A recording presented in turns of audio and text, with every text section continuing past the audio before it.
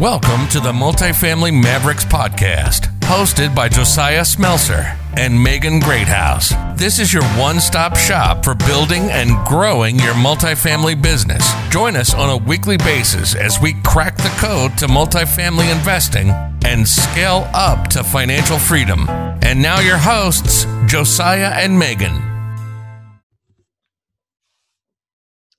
Welcome back to another episode of Multifamily Mavericks. I am your host today, Megan Greathouse, and I am so excited because I just got to spend the last 45 minutes or so speaking with Brandon Turner.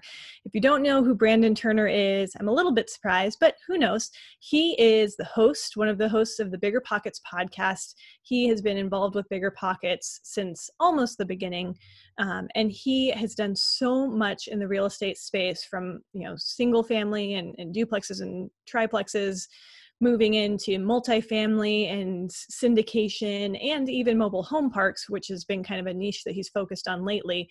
But he had so much great information in this podcast. I can't wait to share it with you guys.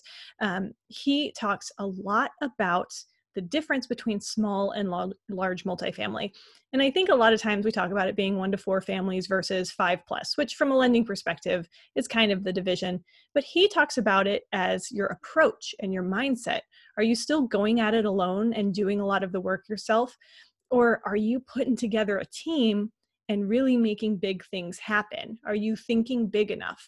And I think that was such an inspirational way to think about it, because we're all here to keep growing, keep learning, keep growing, keep scaling, build great things. So I think you're all really going to love what Brandon has to say today. He also really dives into some of his personal thoughts about that kind of in-between space in multifamily. So those 10, 20, 30, 40 unit properties that the big players aren't looking at, but it's definitely bigger than these 1 to 4 families. What are some of the challenges there, and what are some of the opportunities created by those challenges? I personally am in a place right now where I am searching for that next deal, and I'm looking in that kind of funny mid-sized space. And it's a little bit frustrating at times. And just this conversation today has kind of renewed my energy and given me so many great things to go think about. He talks about the Vivid Vision book and how he used that to really set himself up for success in building a team and making big things happen in real estate.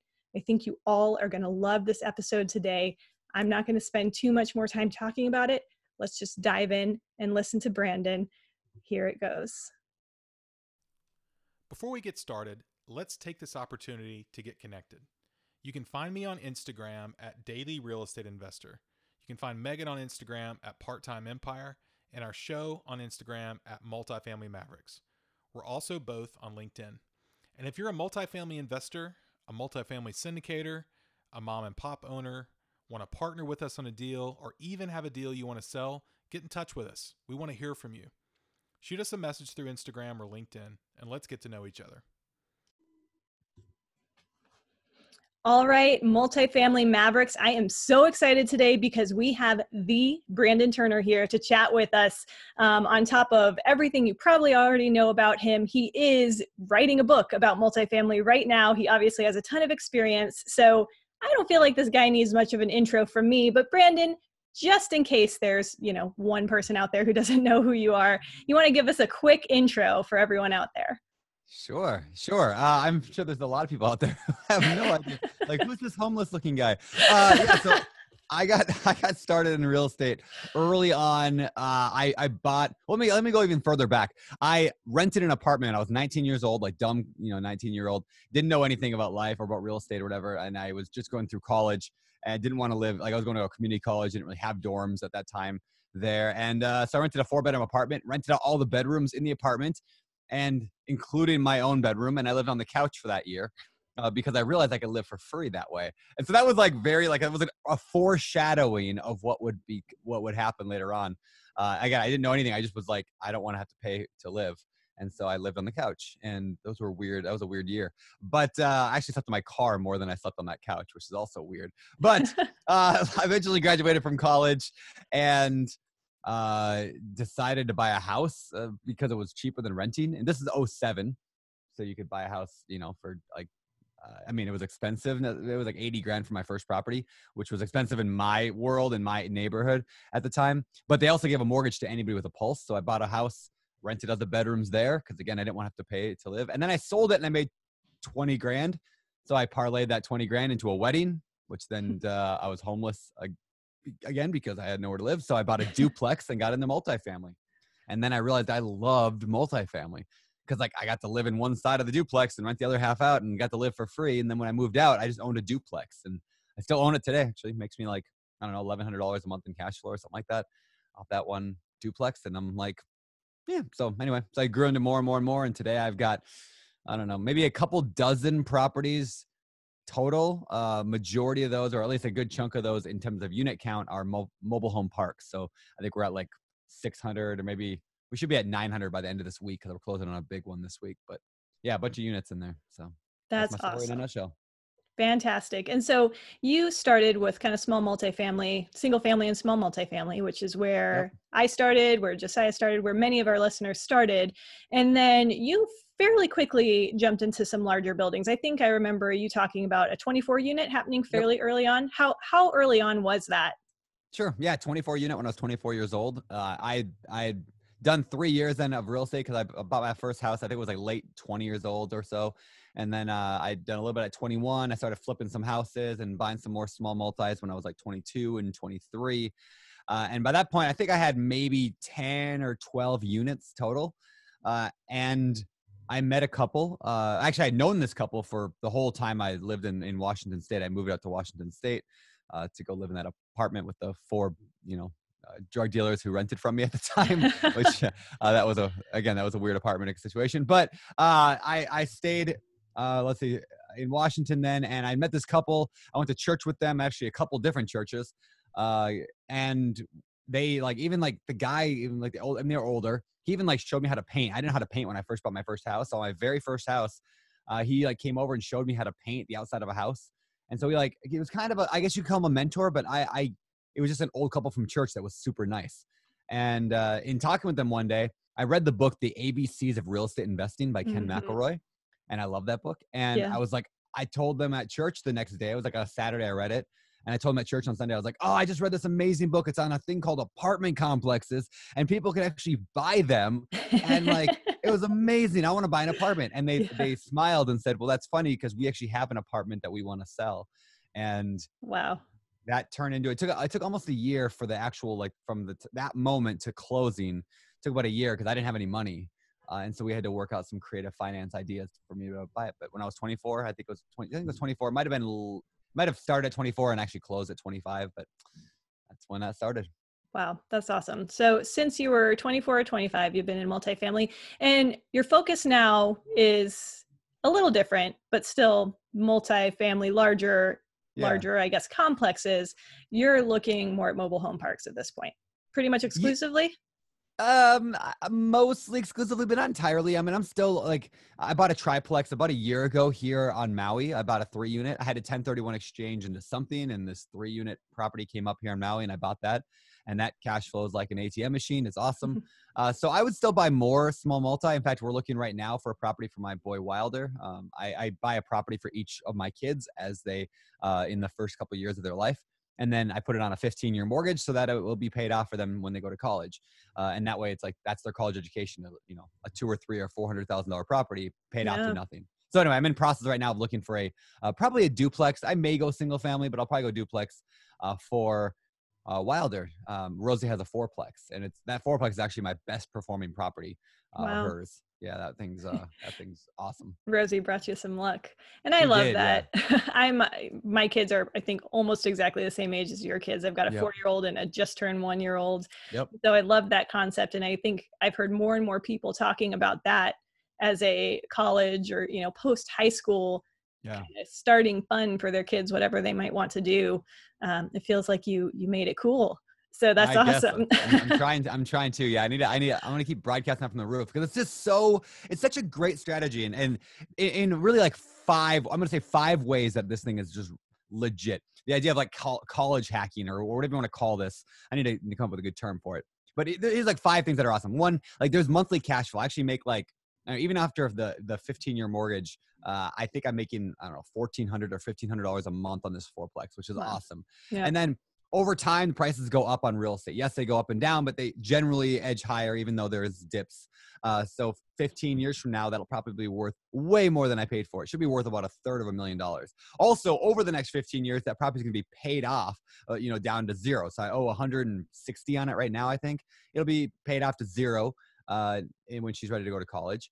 And then fourth is I get all these tax benefits by owning that property. I do a cost segregation study on it. I have depreciation, and I don't want to go into that. It's a little more advanced tax strategies that people don't necessarily care about, but get a good CPA. They'll help you save a ton of money on taxes. So those are like 4 reasons. But then the fifth reason I think is the most important is because I get to show every single month and every single year for the next 15, 16, 17 years until Rosie's ready for college, I get to show her the tangible example of the power of real estate investing. Like she gets to see the cash flow. Now I get to keep the cash flow. She doesn't get that, but she's going to learn like how income and expenses work and what capital expenses are and expenditures. And she's going to learn what all these things are along the way. So hopefully it's not just dad, preaching to her about real estate. This is a real life thing. It's like not just there's a book called, Switch by Chip and Dan Heath, and they say that our minds are made up by two sides, the emotional and the logical. Mm-hmm. They call it the rider and the elephant. The elephant's the emotional one that really moves, and the rider's one sitting on top of the elephant. So this basically gives Rosie the influence in her rider and her elephant on the power of financial freedom for the next, for the rest of her life. And if she doesn't want to go to college and she wants to use that money for a business or to start her own real estate, that'd make me even more happy. So yeah, wow. a lot of powerful strategies there. And this could apply to anything. It doesn't have to be college. It could be your retirement. You maybe want to retire in 15 years. Yeah, buy a couple properties, pay them off for the next 15 years. That could be your retirement. And then you get to refinance that property. Like when she goes off to college, we'll refinance it, pull out $250,000 tax-free on another 15-year mortgage, start the process over, and now her kids or 15 more years later are gonna have another property. Now at that point it's worth $500,000 or $1 million. There's just so many cool benefits to this. I love real estate. That's awesome. And I think that what you talk about there, really brings out the kind of the family or the lifestyle side of all of this, which, we talk about multifamily and we focus on multifamily on this podcast because it's such a great way to scale. Those of us who have gotten a taste of real estate, we're in it, we are committed to it, and now we want to scale. We want to look at multifamily for that.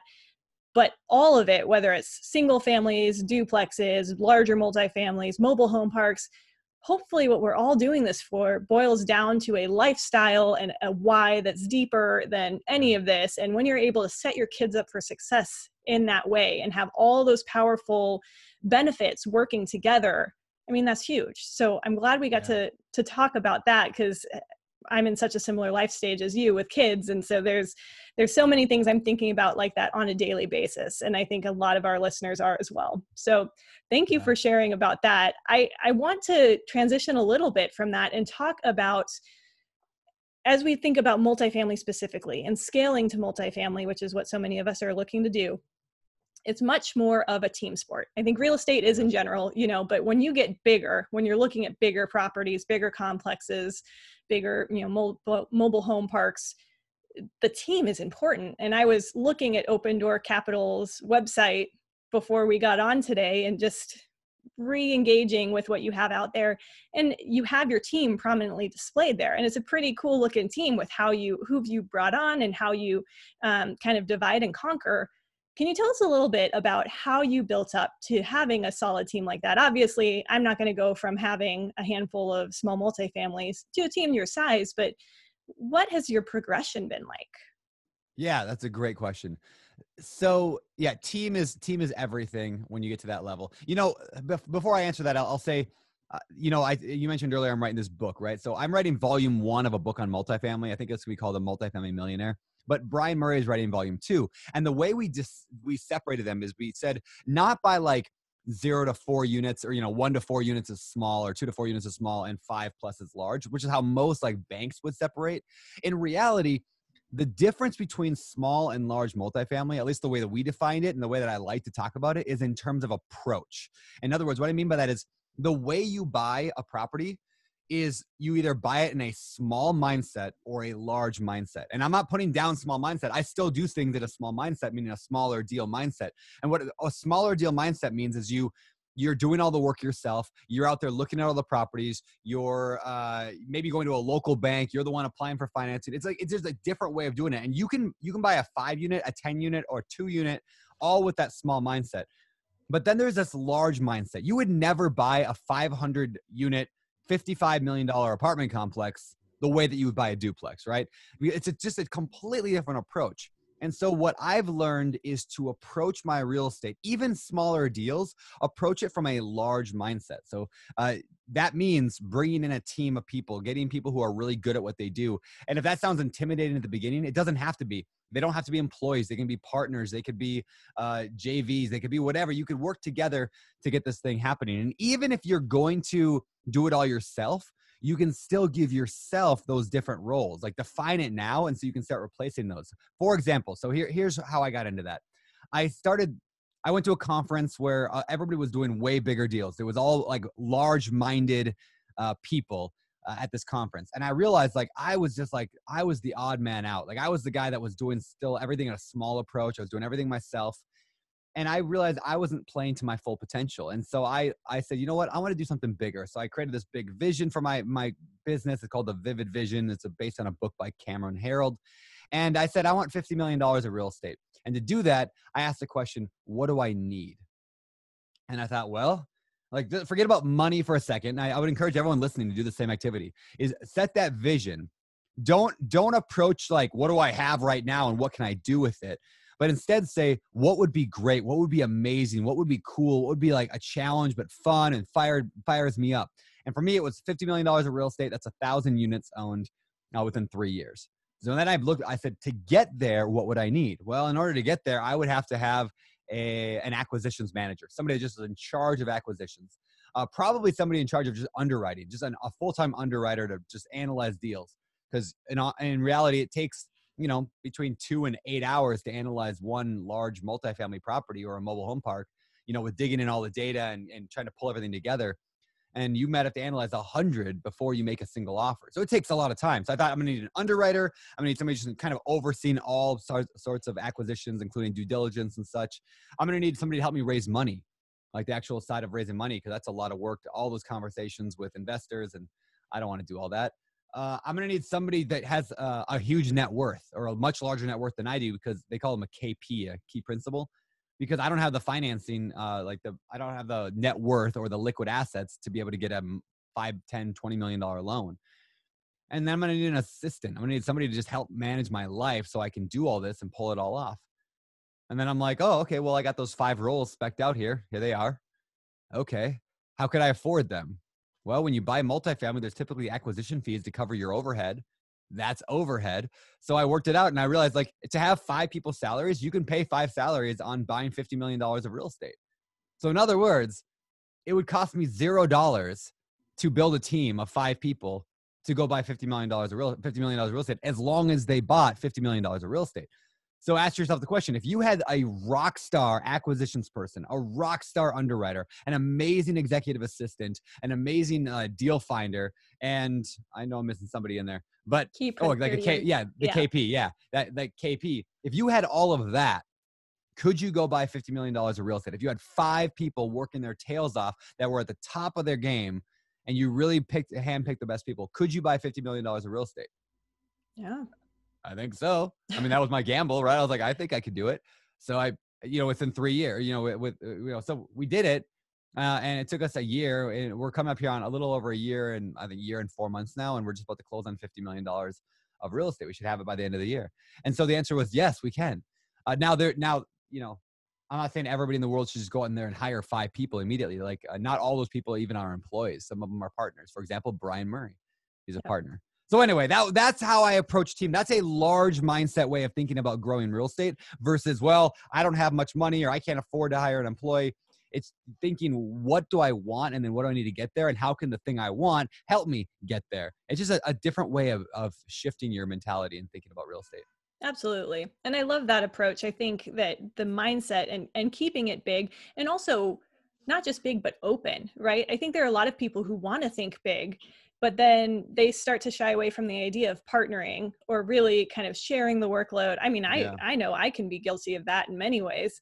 So I think that's huge too, just being open to, I can rely on other people. I can open this up to partners. I can be part of a team to make this work. You get so much further that way. Do you feel like you had any mental roadblocks early on about doing that? What were those? How'd you overcome those?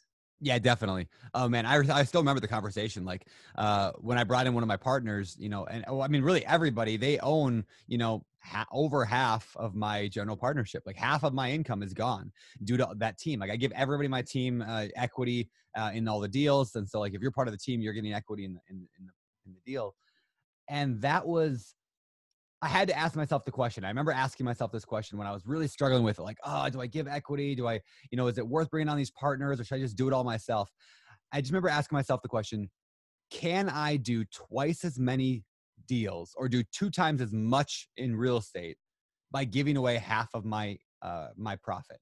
And the resounding answer is, of course, yes. If I had 4 or 5 rock stars just crushing every aspect of the business, helping us grow, could we do twice as much? Could we do 5 times as much, 10 times as much all day long? And so it was such an easy answer when you phrase it that way. Not do I want to give away half my or 3/4 or whatever. If you end up giving up 90% of your profit away because you join a team and you'll get 10% of the general partnership, it's still better because you can probably do 10 times more than you could have alone. Now the answer is not always yes for everyone, maybe, but definitely was yes for me. That's awesome. So I love hearing how you built this out. I think one thing that might be going through some people's minds is, well, yeah, he brought on a lot of rock stars because he is a rock star. He is the Brandon Turner. So, you know, when we're thinking about folks who are starting from all sorts of different places, maybe someone started with just a couple single families and they quickly realize they want to scale, but they don't necessarily have the experience that you had when you were getting to this point. Yeah. You know, one thing that I think I've heard some folks talk about is, well, maybe start as an LP in someone else's deal, start there, or try to work your way in as one of those kind of key hires with someone else who is doing what Brandon Turner is doing. You know, do you think that that's a good place for folks to start? Do you think that there are things people can take away even from just being an LP in a deal, which limited partner, you know, you're putting some of your funds potentially into a deal that someone else has put together, and maybe you don't have all the same level of visibility or time put into the deal at that point. I'm curious on your thoughts of that. Yeah. I put money in other people's LPs. You know, I've been an LP in other people's deals. I don't know if I don't know if being an LP in someone's deal is going to necessarily get you more equipped to be able to invest in real estate on your own. And I'm sure for some it could, and it might give them that motivation needed. But like I don't get much information from the companies that I've invested in. Like I get like a quarterly report, and I'll admit I barely even look over it. You know, tell me how much money I made. And now maybe if you like really jumped in and dove into the financials and had a lot of calls with the GPs and asked them a lot of questions, but then you're just going to bug them. They're not going to want to work with you with an LP in the future. So there are definitely like reasons that, like, again, gets you familiar with the process a little bit. It gets you not scared. It's kind of like, I guess, the first time you go drive, like just sitting in the driver's seat, you're kind of figuring things out, even if you're not going down the highway. But it's not as helpful, I would say, as the apprentice model. And so what I mean by that, it doesn't mean necessarily an apprentice, but, you know, for all of human history, we've operated on apprentice master kind of model. And that kind of went away the last like 50 years. And I would say largely because people are just in a hurry and people are just rushing to get successful. But like, pay your dues as an employee first, if that's what you're trying to do. Pay your dues as part of a team or as a small piece of another deal, so you can learn that way. Like get in how you can. If that means you're just, you know, an employee, if that means you're doing something else, that's a good way to build up that reputation as well. Oh yeah, I was on a team that bought $50 million of real estate. Like anybody in my team now could go and just go crush it on their own. I'm sure. I hope they don't, but they could, because they've got now that credibility. And yeah, do I have an easier time attracting top talent? Of course. Like I'm on a podcast with 250,000 listeners every week. And so like I can mention that I'm looking for somebody, but the truth is like fame is relative, or like I would call it fame, but like people looking up to you is relative, whatever that word is. In other words, like you are a rock star to somebody who has done half of what you've done. So if you've done 4 duplexes and a couple single family houses and you flip some houses, you are just a rock star to 99% of like my audience. Like you are legit. You are amazing. And so like, I encourage people to start building their personal brand. In other words, like, be known as, like, when somebody thinks of a real estate investor, I want in my community or like in my circle of friends, family, whatever, I want them to think Brandon. Like, oh yeah, like if one of my friends is the manager of a Lululemon here in town. And if one of his customers comes in and says, yeah, I'm thinking about doing some real estate investing, I want him instantly going, yeah, you should talk to Brandon, because I built that personal brand as I'm the real estate guy.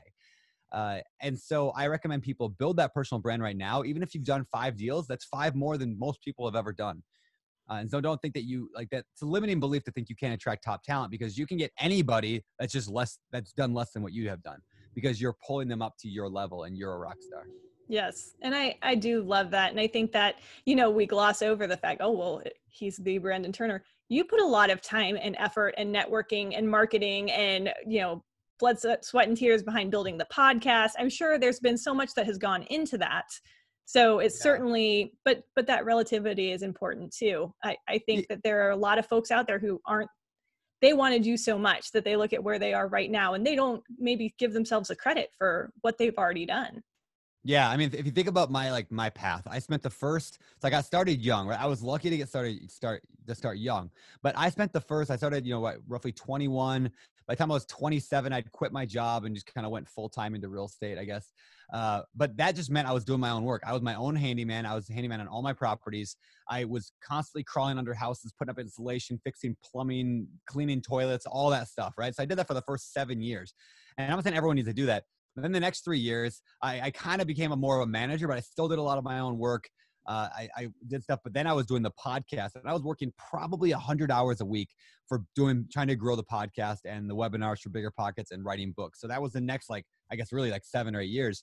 I mean, I've done 402 episodes now of the Bigger Pockets podcast and we've never missed a week. I mean, never missed a week. I only took 1 week off, just to test out, having me not as a host for a week to see if people would respond well.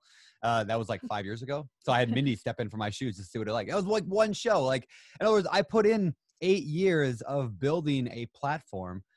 Before that, I put in 8 years worth of doing my own maintenance, building a small investment portfolio. So now here I am 14, 15 years later, and now I can raise money from people because I've put in the time and the effort. I've been the apprentice, so to speak, for the last 15 years. And so today I can kind of apprentice other people. Is apprentice a verb? I'm going to make it a verb. It works for today. Other people. Yeah, it works. That's awesome. I think that's a great reminder for folks. And I do think that going back to the team mentality too, it doesn't necessarily need to be that there's, one Brandon Turner person, that you're that person, or that there's one person like that on your team. If you've got a team of a handful of people who are moving and shaking in their area, in their geographic area, or on whatever kind of medium they like to spend time on, you can also collectively pull together that kind of clout that can help you really build something big and think big, like we've been talking about. So lots of ways to do this. Of course, we're digging into a few different ideas and details, but it's always nice to hear the reminders of how you've made all this happen. So I want to kind of take a break from some of the mindset stuff and just talk multifamily in general. Sure. I think there's a lot of folks who are excited about this. We're one of several podcasts that I've seen and listened to, and we're all kind of looking for some similar things. And I think there's a lot of folks who, like people have been saying for years, oh, the market's pretty tough right now. The market's pretty busy right now. I'm curious what your perspective is on that. I'm sure you have a unique one considering your background and some of the niches that you've been looking at. But what do you think, generally speaking, people should be preparing themselves for in the multifamily maverick or the multifamily space today? Sure. Yeah, it's insane. I mean, there's so much competition right now. There's a lot of people looking for the same type of deals, like the value add, the larger apartments going to make them a bunch of money. And there's a lot of people out there. That said, I like to think of there's a sweet spot in real estate, especially if you're just trying to get into that level where there's a lot of people looking for there's a lot of people looking for everything, but in general, there's a lot of the single family rental people out there that are buying houses, and the mom and pops that are buying houses, and the just husband and wife, or husband and husband, or wife and wife, whatever, buying a house, right? There's a lot of those people buying houses, and even a lot of house hackers buying the duplex, triplex, fourplex. The 5 to 30 range, 5 to 40 range is typically smaller than you get the professionals. Like, I don't buy 30 unit mobile home parks. I don't buy 30 unit apartment complexes because it's too small to generate the acquisition fees and the overhead that I need for my business. And so I don't look for that. So you're not competing on that level against me. So I think, and eventually when you get good enough, then you can go compete with the people that have the big teams like myself. And you can compete with us on the $50 million properties. But there's the sweet spot in that smaller, again, 5 unit, 10 unit, 15, 20, 25, 30. You could build up some good financial freedom off just buying a few of those. They are, I would say they are more difficult than the bigger deals. They require more work than buying a 100 unit. In terms of the management isn't baked into the numbers necessarily. They're largely mom and pop managed and oftentimes really poorly managed, but you can find some incredible deals there. I'll give you a true story. I bought a 24 unit in Cincinnati, Ohio, just, 2 years ago now. It lasted a year. I finally gave up, and I sold it to actually the agent who brought it to me originally. I sold it for about what I bought it for. I couldn't make money on it. And it was in Cincinnati, and I was in Maui, and granted, I had a lot of other stuff going on, so I wasn't focused at all on it. But by itself, it did not run. When I left it by itself, it did not make money. If I really focused on it and put my laser beam on it, I could drive it to make money by really working my manager hard and making sure that they were paying attention to everything and following up continually. But I didn't have the time for that. But you know what? I sold it back to the agent, or I sold it to the agent who ended up bringing it to me. And that agent has almost doubled the value of that property in the past year. He cleaned it up. He raised the rent dramatically. He kicked out a bunch of the riffraff that were there, and he has completely turned that thing around. He's going to make a ton of money. He's making a ton of cash flow off of it. Congratulations to him. And I don't feel bad about that at all. It just illustrates the simple truth that that level of property requires a certain level of management that I was not willing to put in. Because of that, I failed at that, or at least you can call it a break even on that. And then I turned that and I bought a property instead. I just ended up using the money and I bought a property, that triplex here in Maui, which is awesome because here I can dedicate my time and I have systems and people in place to manage that property. Plus it's way smaller, so it's easier to manage. So anyway, bottom line is, you can still make really good money in that range. Again, that was a 24 unit in Cincinnati that I bought.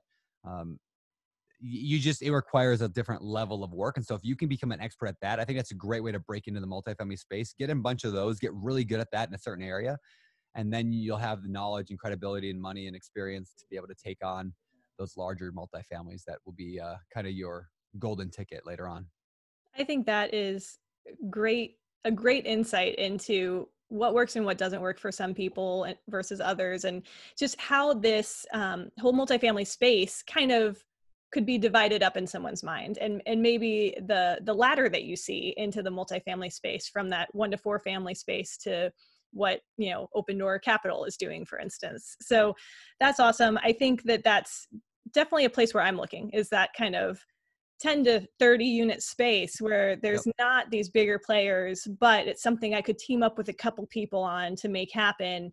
And we can really make sure it's running efficiently with the systems and processes that we set up here in our kind of hometown area. So I like that a lot. Do you feel like there are any really key differences for those moving from the 1 to 4 family space into kind of beyond, I guess, just, commercial lending versus conventional? Do you feel like there's anything really key that changes when you get up into the 10, 20, 30 plus range versus those 1 to 4 families? Yeah, I mean, I guess a big thing is the way you approach things becomes a more holistic view of everything. You don't care necessarily about Miss Johnson who didn't pay her rent on Tuesday. You care about the percentage of rent that didn't come in. And so it becomes almost a more systems and numbers-based business versus an emotional, personal base. I don't know my tenants' names in my 50 unit or 100 unit mobile home park or any, I don't know who they are. I don't care who they are. The question is did they pay rent, and what are my systems to make sure that they do pay rent and that my percentages increase from last month to this month? And so that's a big piece, is just shifting your mindset from individual, like working in the business, to an overarching working on the business. So that's definitely a difference between the small deals and the big deals. And part of that's just the nature of it, right? Because you have a duplex and one tenant doesn't pay rent, like you lose half your income. That's a big deal. And so you're just much more emotionally invested and financially invested in the outcome versus the big deals. You're looking at trends, you're looking at systems and processes and your people, and is everything working? So I'd say that's the biggest change between that level. Property management is also difficult at that level because, I think property managers are really good at managing single family houses. Like most property managers can handle a single family house. Now there's a lot of terrible property managers out there, but by and large, they can handle a single family house and maybe even some duplexes. And then once you get into the 100-unit apartment complexes, that's all in-house management with like national property managers who are super professional that oversee the in-house management. And those are really easy as well for the most part. I mean, like those are the good systems that are built in. The property managers are trained and experienced. The middle range though, that again, 10, 20 unit, just local property managers are not equipped to be able to handle those properties. And the larger like national multifamily managers, they're too small for them to handle. And so there's this annoying middle spot where it's really hard to find good management. What you could do, and what I would probably do if I was going to focus only on that, I would probably build it in-house personally, unless I knew I had a rock star property manager that just was good at that niche, which I don't think many are. I would probably build it in-house, buy enough properties within a certain area, or at least that would be my plan, to have it in-house where I have like a resident manager in place there. In fact, there's a really good book on that topic. Have you read John T. Reed's like Managing Properties for Cash Flow or something like that? You know what I'm talking about? No, I haven't read that one. I'm going to have to add it to my list. Let me see if I can pull it up. We're going to give you the exact name. There it is. It's called How to Manage Residential Property for Maximum Cash Flow and Resale Value, 7th edition. I don't even think they sell it on Amazon. This is a true story. So this book, I got it from my library one time back like 10 years ago, maybe 15 years ago. I went to my library. They had this book called How to Manage Residential. Super self-published book. It is definitely a self-published book. Like, I mean, just it looks like a textbook almost, and it's big and ugly. And I got it from the library and I read it and I was like, this is the single greatest book ever written for managing a multifamily in that middle range. Because this is essentially John Reed, who's a old landlord, been around forever. This is like his operations manual. It's pretty much what it is. It's just like, do this, say this, here's what you should do. In fact, when we wrote the book on managing rental properties, our aim was to try to be as close to this book as possible. But to be more general across all real estate, not just 30 unit. Like he's very specific on getting how to find that resident manager, how to hire that resident manager to be in place. It's really like the Bible for managing a 20 to 50 unit apartment complex. So definitely check that out. Okay, it's a true story again. I went to the library, got the book, and I read it. I was like, this is the greatest thing ever. So I went online and you couldn't find it on Amazon. eBay had a copy for $150. You couldn't buy it anywhere else. So I called my library and said, hypothetically, if I lost one of your books, what would that cost me? And they said, well, which book? And I gave them whatever the thing. They're like, well, that's expensive. You'd have to pay $26 if you lost that book for us to, pay it. I said, okay, I lost that book. I still have it on my bookshelf today.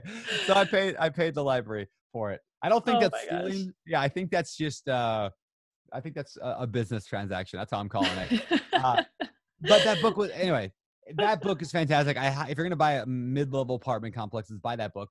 Or rent it from your library. Or rent it from a library and then leave it. Yeah, and it might be slightly outdated in some stuff. Obviously, I think you wrote it 20 years ago now. But it was just like his system for having I'd probably have resident managers in each place. I give free rent out of a 20-unit apartment, give free rent to one of them. And then I'd probably have another person like underneath me managing multiple resident managers. And then you just have systems that just work. That's probably the system I would work at that level, because having one mid-sized apartment would be tough, but having multiple ones, you can build the systems needed to be able to make those profitable. Right. And I think it all comes back to there's this niche, there's this kind of in-between size that's a little tough in some different ways, but it could open opportunity for many of us who are starting in larger multifamily.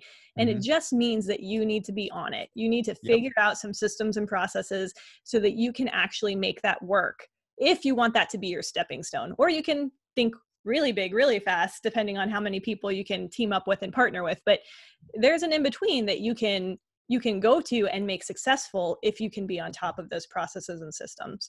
So Yeah. I love that. I think there's a ton of great thought starters and ideas and thinking big kind of mentality in here for everybody. I want to ask you a question that I think you've asked on your podcast, but it's one of the ones that I love every time that you ask this. I'd love to hear a little bit about kind of your worst day and your best day in real estate. Like what is it that kind of happened at, whether it's a single day in the past few years or kind of that type of day that gets you down, and what's the flip side of that keeps you going? All right, so I'm like 28 years old, probably. I'm managing my 24-unit apartment complex still. I'm the handyman essentially. I'm doing all the work there, and I think I just started the podcast too. Was around then, and I get a text from my friend who lived at the property. He was a friend of mine, which is generally a terrible idea to rent to friends. I don't do it anymore. But him and his four brothers, or two brothers and two brothers' friends or something like that. There's a bunch of dudes, all like 20 years old, living in this, or 25 years old, all living in this apartment. And he texted me and said, hey, the toilet is not flushing very well. It's kind of slow.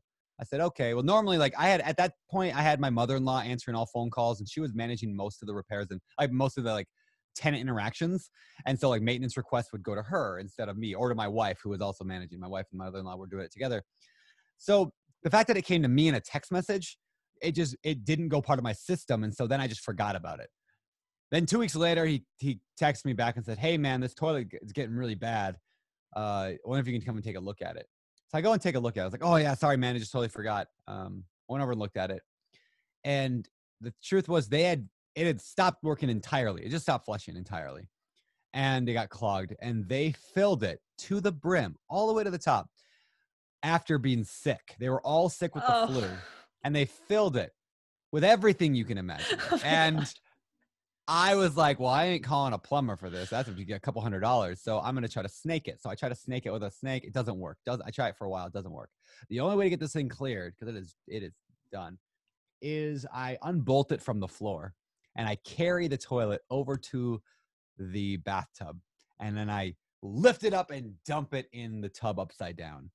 Of course, when I lift it, it like a tidal wave sloshes all over the front of me and then gets into the toilet, and I find a contact lens solution, whatever bottle, in the bottom of the toilet. That was what jammed in there. And so I get that thing out, right? The next week, I was deathly ill with the flu, as you would imagine, because it was all over me. And that was the best day of my investment because that was the day that I made the decision never do my own work again, to never do my own work again. That was the day I said, I'm done. I'm not doing this. And I shifted from a self-employed real estate investor to a business owner real estate investor, to use cash flow quadrant from Kiyosaki, his model. I shifted from a self-employed owner to a business owner that day. And that's why it was the best and worst day of my investing career. Wow, that is a graphically vivid depiction. So the question I ask everybody, though, is like, and I've said this on the podcast, but like, what toilet are you carrying in your life right now? Like, right. What toilet are you carrying? What do you need to set down and hire a $200 plumber to come deal with, so you don't have to deal with that, crap? Right. And then going back to the vivid vision, put down the toilet and think about what you want to be carrying or doing or working on, and figure out who you need to help you make that happen. So, and that Vivid Vision book is definitely something everyone should check out if you haven't already. So that is awesome. What's happening for you now? What's next for Brandon Turner and Open Door Capital? Yeah, so we've done 2 funds so far. We did a $5 million fund, then we did a $10 million fund. And now we're about to launch our 3rd fund. So we're going to buy more mobile home parks. We really enjoy that. Like I said, I want to buy Wilder his first property here shortly this year. I've actually got an intern right now working on that for me, which is kind of cool. Again, because I don't want to, I know that if it's just left up to me, I'm just too busy to deal with a single property.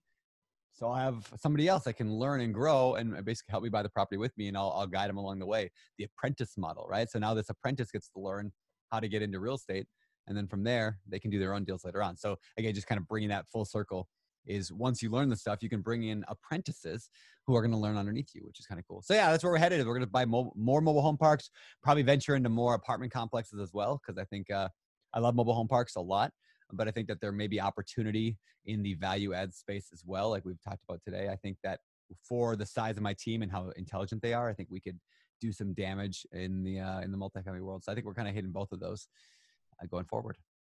That's awesome. That's awesome. And you are still enjoying life with your family in Hawaii. Everyone's staying safe and happy and healthy through all the craziness of 2020. Yeah, Maui's not a bad place to be during the pandemic, because nobody's here and the beaches are all open, and it's a nice, relaxing, calm place. That's awesome. I'm glad to hear it. Well, we've got one last question that Josiah or I ask everybody at the end of this podcast. So it's always interesting to see. Sometimes people surprise us with their answers. But if today I were to say, Brandon, you can take all of the equity that you have in your properties, you get all that equity back, and I will write you a $10 million check, but you may never touch real estate again. Would you take the check and your equity and walk away from real estate forever? Or would you say, no, thanks? That's a good question. I would say no thanks. Yeah, to be honest, like I don't need to have Open Door Capital right now at all. The whole company that we're buying the mobile home parks, like I'm already financially free many times over and have enough net worth to not have to work again. So I just do it for fun anyway. So that's why I wouldn't take it, because I'd be quickly bored, and real estate's my passion. Real estate is like my life's mission, so to speak. Like if I have like a thing, like that's what I built my life largely around. So yeah, I don't want to lose that. It's not worth any price. That's awesome. You and your family are already set up, and you're just having fun at this point. It is. And I hope that's kind of what we're all aspiring to. Take care of the ones you love, do some good in the world, and have fun along the way. So that is awesome. Thank you so much, Brandon. This has been a pleasure. We are so excited to have you on the Multifamily Mavericks, and we hope to have you back again in the future. Hey, thank you. Appreciate it. All right. Thanks for tuning in to Multifamily Mavericks. If you enjoyed this episode, please subscribe, leave us a rating and review, and share it with your friends. It helps us grow, which helps us find great guests, which in turn helps you grow. And don't forget to connect with us on LinkedIn or on Instagram at Multifamily Mavericks, at Daily Real Estate Investor, at Part-Time Empire. Join us next time to keep learning the multifamily game and scale up to financial freedom.